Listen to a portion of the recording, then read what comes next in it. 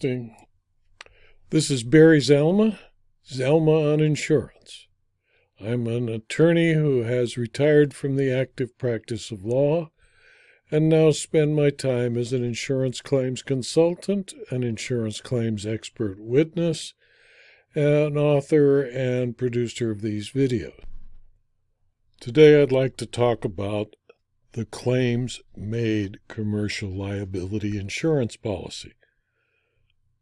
The insurance industry spent 10 years trying to restrict their liability for long-tail losses.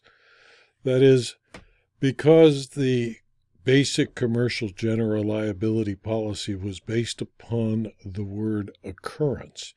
That is, it would provide liability protection for an insured as long as the claim, the injury, happened during the effective date of the policy, even if, and this became clear in asbestosis cases, that the injury may have occurred 40 years before the claim was actually made, and therefore the insurance policy had a very long tail, and even though 40 years had gone by, it found it was obligated to defend an insured who claimed to have caused an injury 40 years before by giving asbestosis to a employee or a visitor.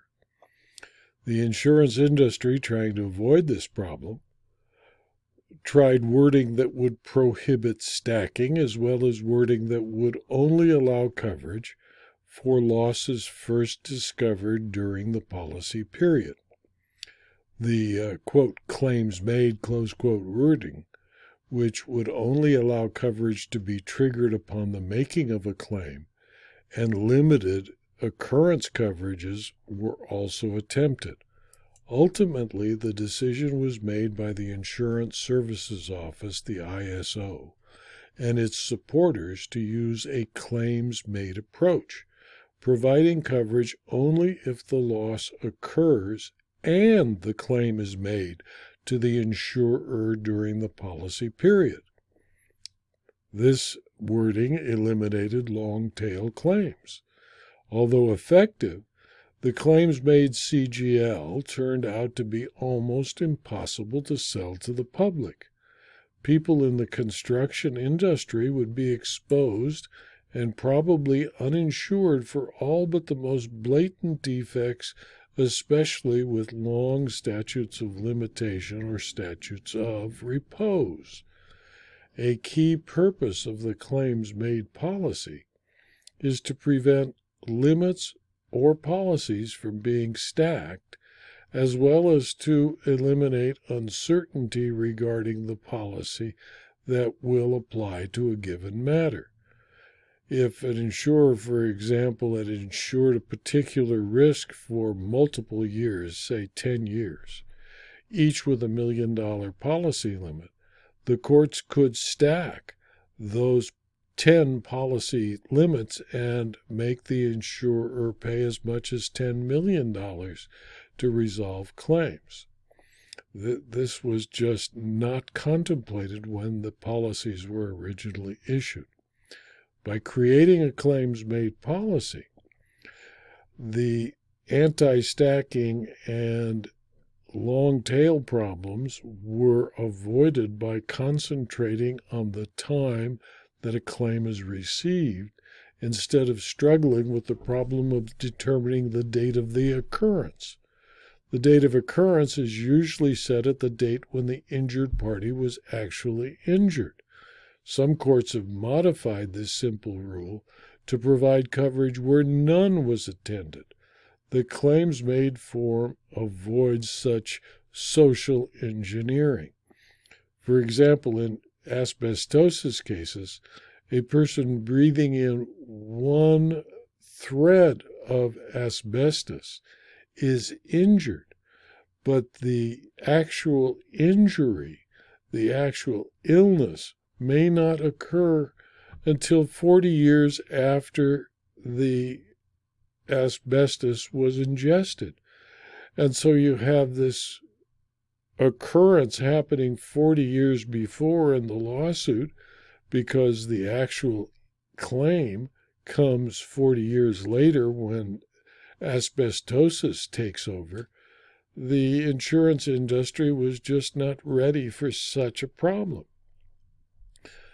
For example, in a construction case, had a claims-made policy, there would be no coverage available for a claim of defective construction filed 9 years and 11 months after substantial completion of the structure, or where the builder tried to fix the problem 2 years before only to have the roof leak again because the claim was made before the inception of the policy. Pressures from several groups resulted in an alternative occurrence wording. In some claims-made forms, both the injury-causing event and the claim must be made during the policy period. In others, the claim must be made during the policy period and the loss-causing event can occur at any time.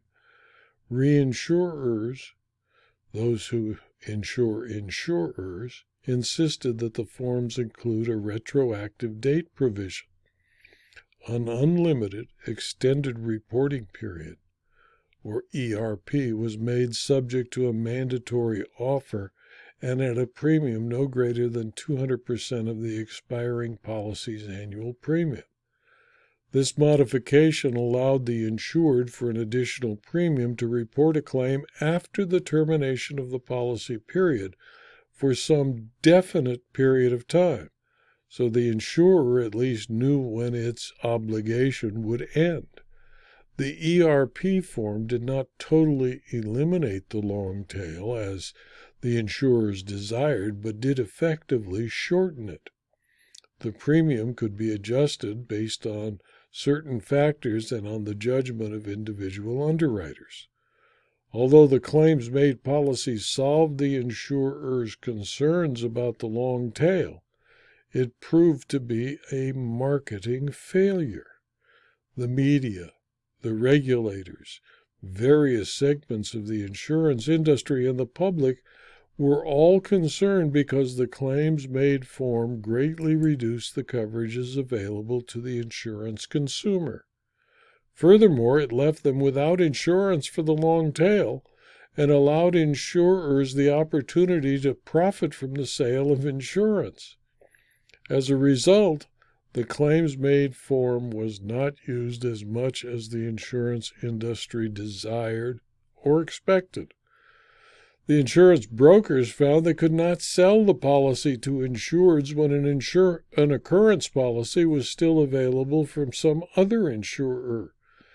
The lower premiums promised by the claims-made form did not outweigh the extra coverage provided by the occurrence form. The occurrence form's aggregate limit and restricted coverage provisions eased the problem that insurers had faced with the older CGL forms. In a case entitled Medical Interinsurance Exchange of New Jersey versus Health Care Insurance Exchange, a 1995 decision of the New Jersey Superior Court, the appellate division concluded that rather than the occurrence of a loss in the occurrence-type CGL, the event that brings coverage into play on a claims-made form is the notice of a claim made to the insured. The court stated, quote, "The event that invokes coverage under a claims-made policy is transmittal of notice of the claim to the insurance carrier. In exchange for limiting coverage only to claims made during the policy period, the carrier provides the insured with retroactive coverage for errors and omissions that took place prior to the policy period." Close quote. Confusion often arises when a claim is made in one policy period and a suit is filed and served a year or more later during the coverage of another insurer. Sometimes claims are made, withdrawn, and then made again at a later time. If an occurrence form of CGL is available in the market, it is always preferable to a claims-made form for the insured of any CGL. Any person who could face claims of construction defect, like property owners, construction consultants, general contractors, subcontractors, architects, engineers, and developers of improvements to real property, should, if possible, choose an occurrence form of CGL. If an occurrence form of CGL is not available, then a claims-made form with an ERP equal to the longest statute of limitation or statute of repose should be selected. Many claims-made policies further limit coverage to claims that are both received by the insured and reported to the carrier or the agent during the policy period. If applicable, the reports may be made during the ERP. This reporting requirement has caused much controversy in the courts. Most courts that have affirmed the additional limitation to coverage have done so, quote, because the reporting requirement helps to define the scope of coverage under a claims-made policy, excusing a delay in notice beyond the policy period will alter a basic term of the insurance contract. This is stated in Esmalazeda versus Johnson and Speckman, an Eighth Circuit decision of 1989, and various other decisions. Contrary to the holdings concerning the notice condition of a standard liability policy, courts have held that the reporting requirement of the claims-made form goes to the very description of the risk undertaken by the insurer. The notice provision in a claims-made policy provides a certain date after which an insurer knows that it is no longer liable under the policy, and accordingly allows the insurer to more accurately fix its reserves for future liabilities and compute premiums with greater certainty.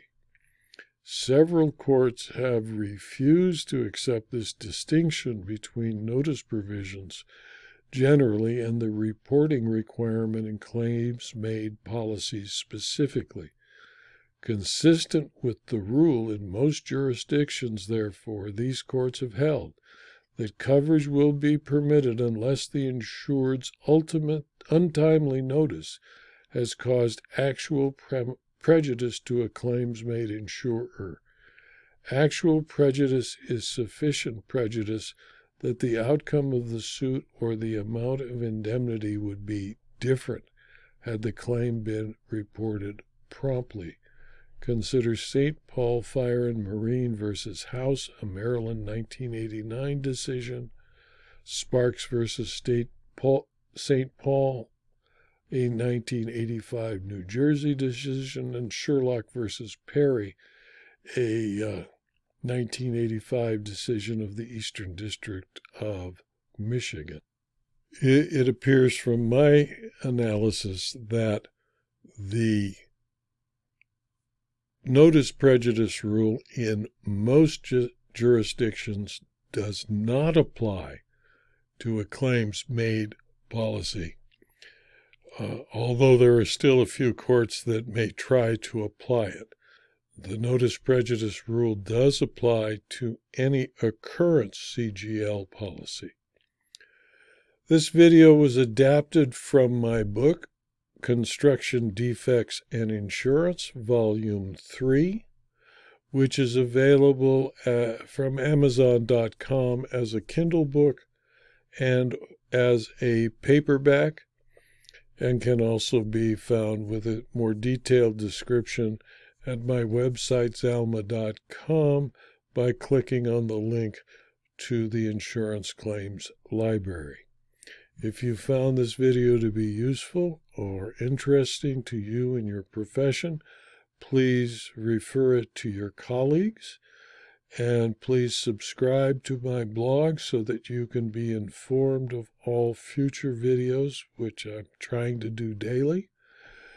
And my blog posts, which summarize insurance law decisions made in U.S. courts. Thank you again for your attention.